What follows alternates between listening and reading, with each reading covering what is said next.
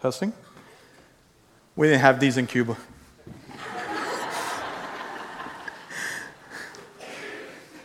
I want to thank God for our pastor and his vision and for the privilege that he gives to be able to share God's words today. What does Christmas mean to us? For me, it's interruption.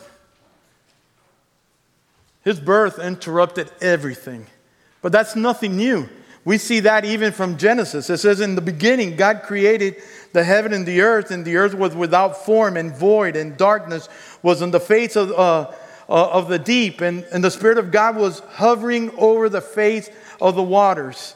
Then God said, let there be light, and there was light. That was interruption.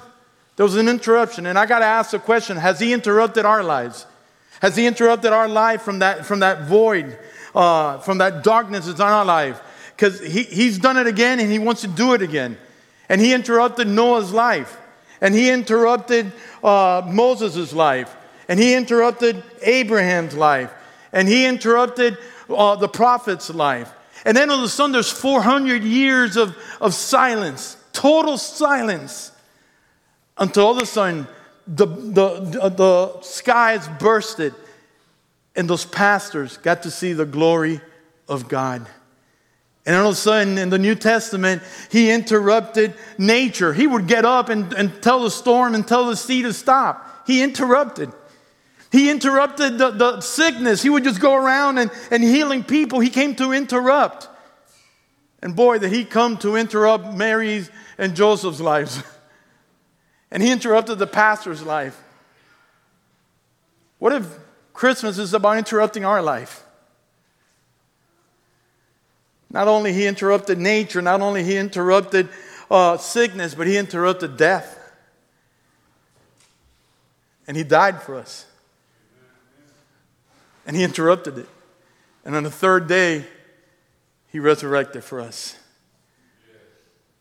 What does Christmas mean to us?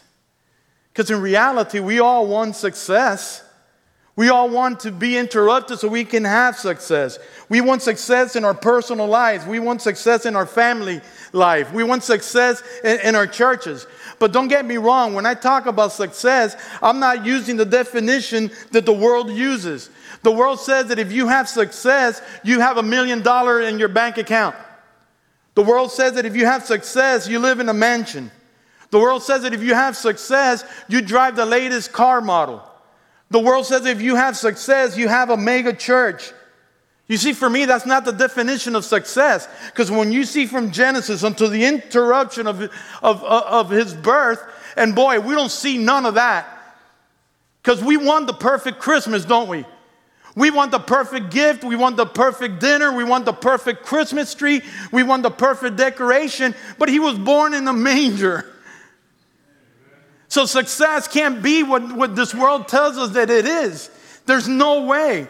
For me, success is knowing and doing God's will. That's success.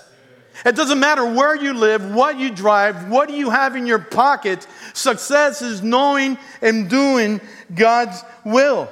That is why constantly, when He was here on earth, He kept saying, I have come to do the Father's will. And we see that the night before He was crucified. 3 times He went to His Father and He said, Father, if it's your will, pass this cup of me. 3 times. And we know that He was ready to do His Father's will. And if we apply the world's definition of success into His ministry, we have to say that Jesus was a failure. His ministry started when He was 30, and at 33, He was gone. If our ministry would last 3 years, we would say, oh, he was a failure at First Baptist. But you see, that's not the definition of success. Definition of success is knowing and doing God's will. And I believe as a church for 2020, if we really understand the message of Christmas, I personally believe that 2020 we will have success if we start seeking and knowing God's will. If we want success, if we really want to know and do God's will, we need to understand the person of Jesus.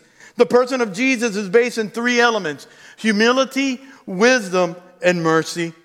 And if we say that Jesus dwells in our heart, these three elements should be basic in our life, unless we live with rocks in our pockets. We're not going to have success. We can't know and do God's will if we walk around with rocks in our pocket. And there's hate, and there's resentment, and there's apathy, and there's pride. I know you're saying, man, I said hi to you this morning and your pockets were full of rocks? Yeah. You mean that you were worshiping and your pockets were full of rocks? Yes. Let me ask you a question. What's in your purse? What's in your pockets? And we come to church.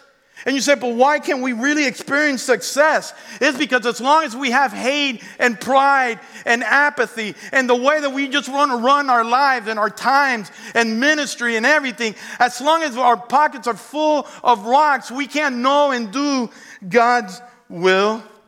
So I got to ask, what is Christmas for us? Has He really come to interrupt us this morning? Has this season really come and says, listen, you need just to stop with your rocks? Because reality is that we do walk around. And this is the reason why we don't live successful life. The Lord said that we are more than conquerors. Why are we just satisfied with being conquerors? He says we're more than conquerors. So we need to ask ourselves, what's in our pockets? We need to ask ourselves, where are we going to walk into 2020? What are we going to do even on Christmas Day? Are we going to let Him interrupt our life and start taking all these things in from our pockets in our life? That's why we're living in a world that people just laugh at us and says, you guys are Christians, you guys are this God all powerful, and why are we walking and why are all of our churches so weak? What if we check our purses today? What if we check our pockets this year? What if we just let Him interrupt us this year? And we can just walk into 2020 as a church and marriage, as a family, and really seek God's will for our life. I invite you to open your Bibles to John chapter 8. And we're going to see this in His everyday life. We're going to see these three elements in His everyday life of humility, wisdom, and mercy. And we're going to see why He came to do, He knew and did God's will and why it was so successful. We're going to see that He's going to interrupt the Pharisees and the scribes' life. We're going to see, because we all know this story, when this woman got caught in adultery, He's going to interrupt her life. But what our life? We already know the stories. We already know the Bible. But what about our life? I don't know about your Bible, but my Bible, the story about the woman that got caught in adultery starts in verse 53. And listen what it says. And everyone went to his own house, but Jesus went to the Mount of Olives. You see, that verse says, and everyone went to his own house. Jesus stopped preaching or doing his conferences, and all of a sudden He was done, and everybody went to their own house. Now, this verse has zero meaning until we read chapter 8, verse 1. It says, but Jesus went to the Mount of Olives. You see, that's humility. That is humility. We all know, why would Jesus go to the Mount of Olives? Why would Jesus go to the Mount of Olives? To spend time with His Father. To spend in prayer time with His Father. You see, when there's humility, there's going to be prayer. When there's humility, we're going to go before Him and says, Lord, please make me a better husband, a better wife, a better Christian, a better father, a better mother, a better pastor, a better deacon, a better teacher. When there's humility, it's not about us. It's still about Him, and we're going to go before Him. And that was His habit, constantly going to His Father. That's why He had a successful life, because He came to do and to seek His Father's will. Are we going to permit Him to interrupt our Christmas this year? Are we going to permit that He interrupts our 2020 and start being humble before Him? Because when there's humility, there's prayer. You can go to any bookstores and you're going to see walls of books on prayer. And it's going to teach us how to pray with our hands up, with our hands down, with our eyes open, our eyes closed, on our face, in a closet. You can even call the Georgia Convention, and they can send you a conference leader and teach us how to pray as a church.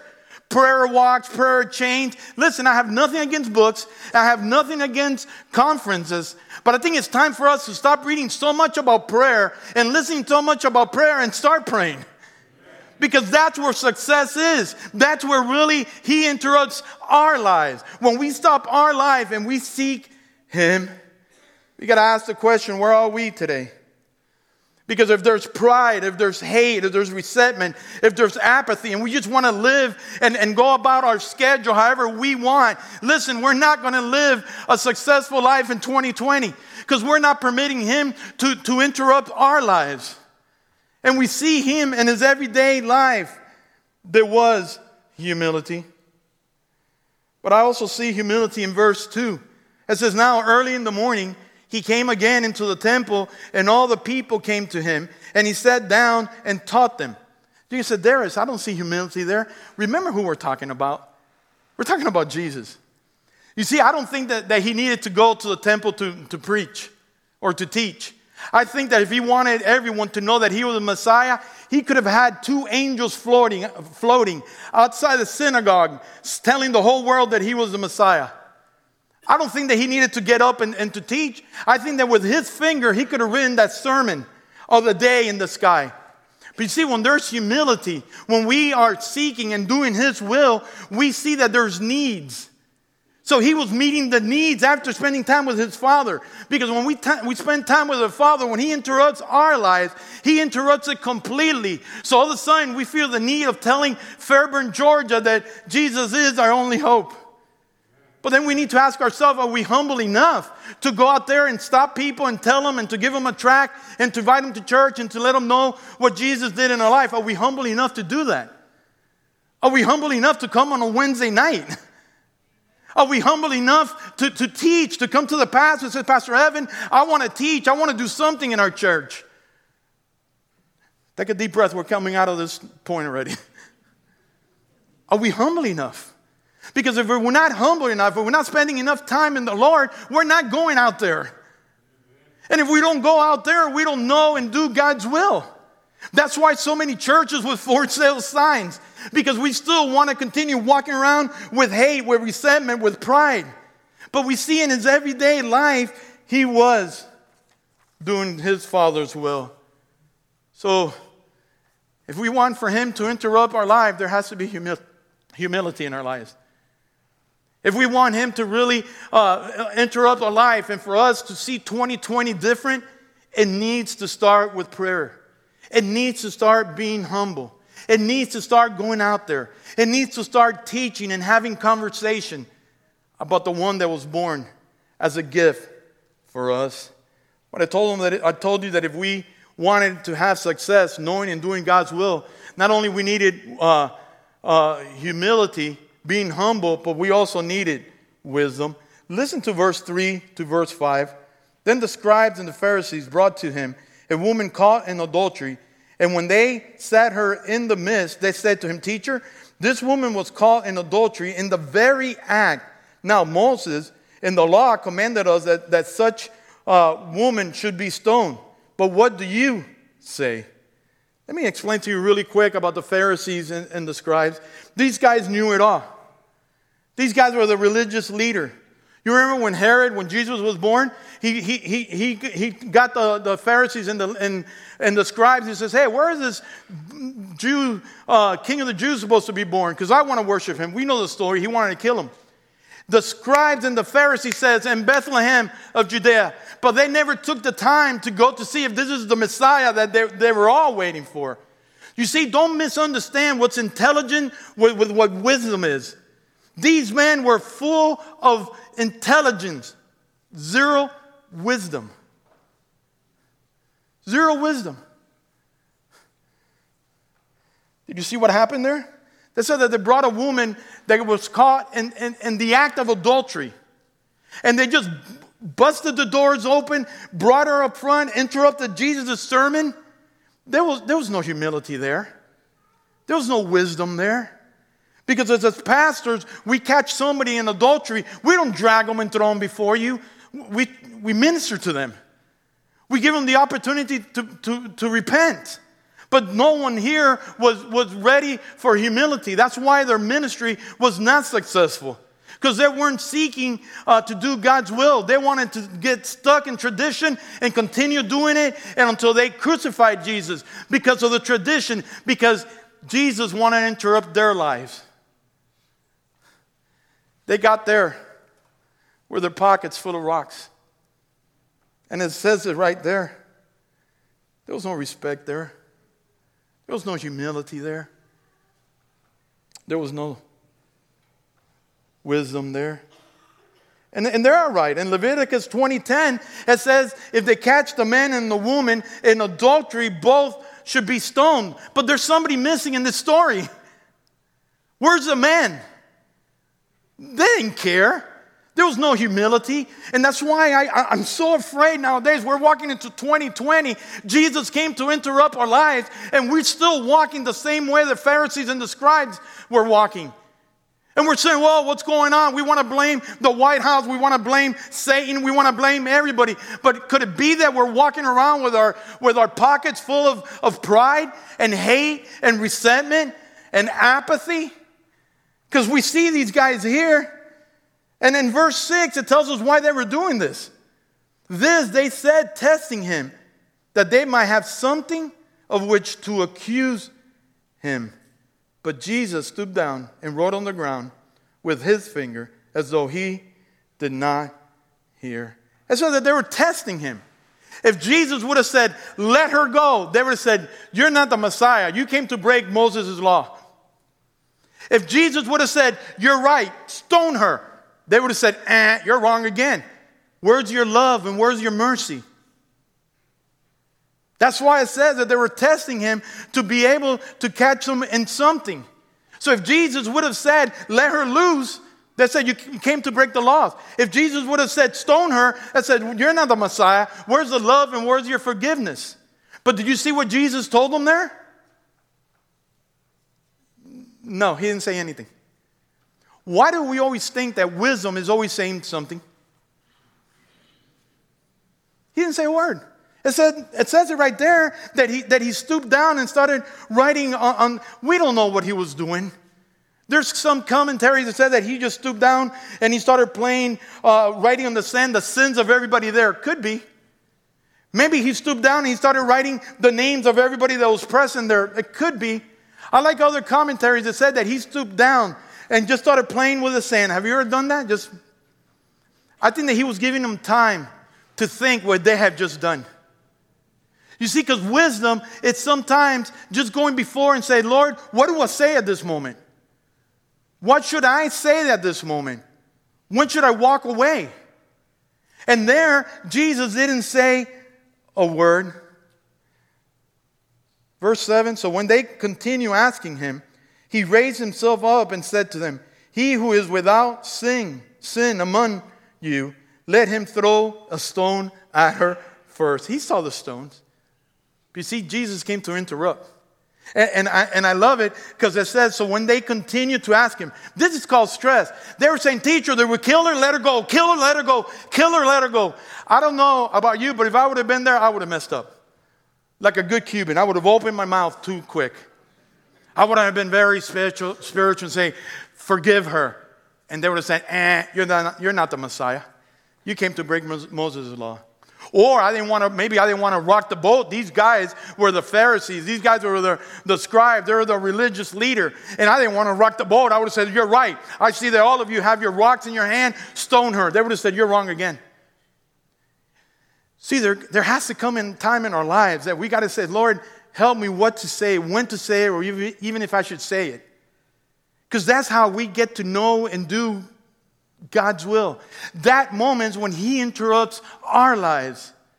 That's when we're beginning to understand that if we want success in 2020, if really this means anything, we need to be humble, but we need to start walking with wisdom. I remember when my son was a little kid. I got home, he wasn't doing nothing sinful or anything. But I saw him doing some stuff, and I went, Ismael, what are you doing this? And I gave him a 3-point sermon. The only thing that was missing was to pick up the offering. And all of a sudden, I'll never forget it. We were living in Tallahassee. He just looked up and says, Mom gave me permission. You see, maybe Dad should have spoken to Mom before we throw rocks. Maybe it's time, church, for us to start talking to Dad before we keep throwing rocks in our marriages, in our family, in our community, in our churches. Because 2020 has to be different. He came to interrupt our lives. And we see it there. So when they continue asking him, he raised himself up and said to them, he who is without sin among you, let him throw the first stone. I love that. Because remember that Jesus had just finished preaching and teaching that if you call somebody an idiot, you have just committed homicide. Jesus had just finished preaching that if you look at a woman desiring your heart, you have committed adultery. Whoever has no sin in their life, go ahead and start throwing rocks. All of a sudden, the same quietness, I'm sure it happened there. See, because constantly in those 3 years of ministry, he was interrupting. And yet, we come and we hear 52 sermons a year. We hear 52 Sunday school classes. We hear 52 Bible studies. And yet, we don't give him permission to interrupt our lives. Listen, church, that's why we're the way we are nowadays. Because we have our schedule, we have our calendar. And that's why church already became another event in our life. Because we don't want church, we don't want God, we don't want Jesus, we don't want Christmas to interrupt our lives. And yet, 400 years of silence, a big explosion in the glory of God. I've been telling our Hispanic congregation that there's something that I want to see is I see the glory of God. That we can share the Christ with everybody. That we can have not perfect marriages, but healthy marriages. Not a perfect church, but a healthy church. Well, then all of a sudden, in verse 8, and again, he stooped down and wrote on the ground. What was he writing? We have no idea. There's commentaries that say that he kept writing the names of the people there, possible. There's other commentaries that say that he started writing the sins of the people there that had slept with that adulterous woman. Possible. But I like other commentaries that say that he just stooped down and just started playing again in the sand. Now giving them time to think what he had just said. You see, because a lot of time we come and we hear Pastor Evan the sermon and we say, ooh, that's for John. Ooh, that sermon is for Carlo. No, it's for us. Man, I got to get a CD and send it to somebody. I wish that that's for that guy sitting in front. No, it's a sermon for us. Now, Jesus just stooped down, started playing again in the sand, giving him time to think what he had just said. Look at verse 9. Then those who heard it, being convicted by their conscience, went out one by one, beginning with the oldest, even to the last. And Jesus was left alone, and the woman standing in the midst. Don't misunderstand this verse. People says, whoa, finally they got humility. Oh, they got wisdom because they all ran out. No, you know what I call this verse? Being cowards. They were in the synagogue. Even if they didn't believe in Jesus as the Messiah, they believe in Jehovah God. The least thing that they could have done is drop their rocks, fall on their knees, and ask for forgiveness. The least that they could have done. But you want to know what I call this verse also? Sunday morning. How many times we've heard sermons and Sunday school classes, and instead of letting Jesus interrupt our lives, we just get up and we walk away. We're done. That's why we don't know and do God's will. Because we leave with our rocks in our pocket and our purses. That's why there's no humility. That's why there's no wisdom. But if we really want 2020 to be something different, if we really want Christmas to be something different this year, listen, church, to my heart. Let him interrupt our lives. I've shared this morning with our Hispanic, you know what's happened in this year in my life? Jesus has interrupted my life. Fairburn, Georgia, I had to look it up after I spoke with Pastor Evan. 2018, People that I have never met in my entire life. But boy, I'm enjoying it. Because once you start seeking His will and start doing His will, then you begin to taste the glory of God. Where are we as a church? Where are we as a family? Where are we as a marriage? Is there humility in our lives? Is there wisdom in our life? But I told you that we also needed to have mercy if we really want to have success in 2020. If we really want Him to interrupt our lives, we need to have humility. We need to have wisdom. But we need to have mercy. Look at verse 10. When Jesus had raised Himself up and saw no one but the woman, He said to her, "Woman, where are those accusers of yours? Has no one condemned you?" Every time I read this, it does something to my heart. Did you notice that He didn't call her a prostitute? Hey, prostitute, where are those people with the rocks in their hand? Hey, adulterer. He called her woman. You see, He started the process of restoration. And that's what He wants to do with us. That's what He wants to do in our marriages, in our family. That's what He wants to do in our lives, in our church. See, but what I love about that verse, there was someone there that could have thrown the first rock. And His name was Jesus. The Bible said that He was without sin. You know what's awesome about that verse? There's one in here this morning that could throw the first rock against any of us. And His name is still Jesus. See, do you understand why we could walk in through these doors? Not because we're members of First Baptist of Fairburn, because of His mercy. You know why the choir got to sing? Not because they practiced, not because of Pastor Lewis, because of mercy.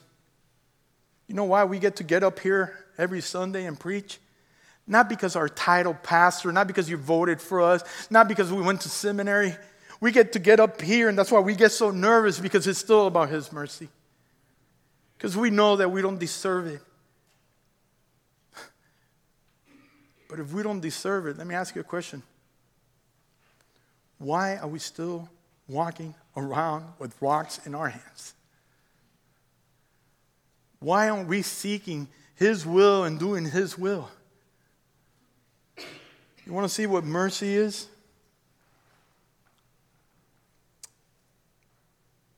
Verse 11. She said, "No one, Lord." And Jesus said to her, "Neither do I condemn you. Go and sin no more." See, that's mercy. His everyday life. His everyday life, there was humility. Everyday life, there was wisdom. Everyday life, there was mercy. But I love the fact, listen to it again. And Jesus said to her, "Neither do I condemn you. Go and sin no more."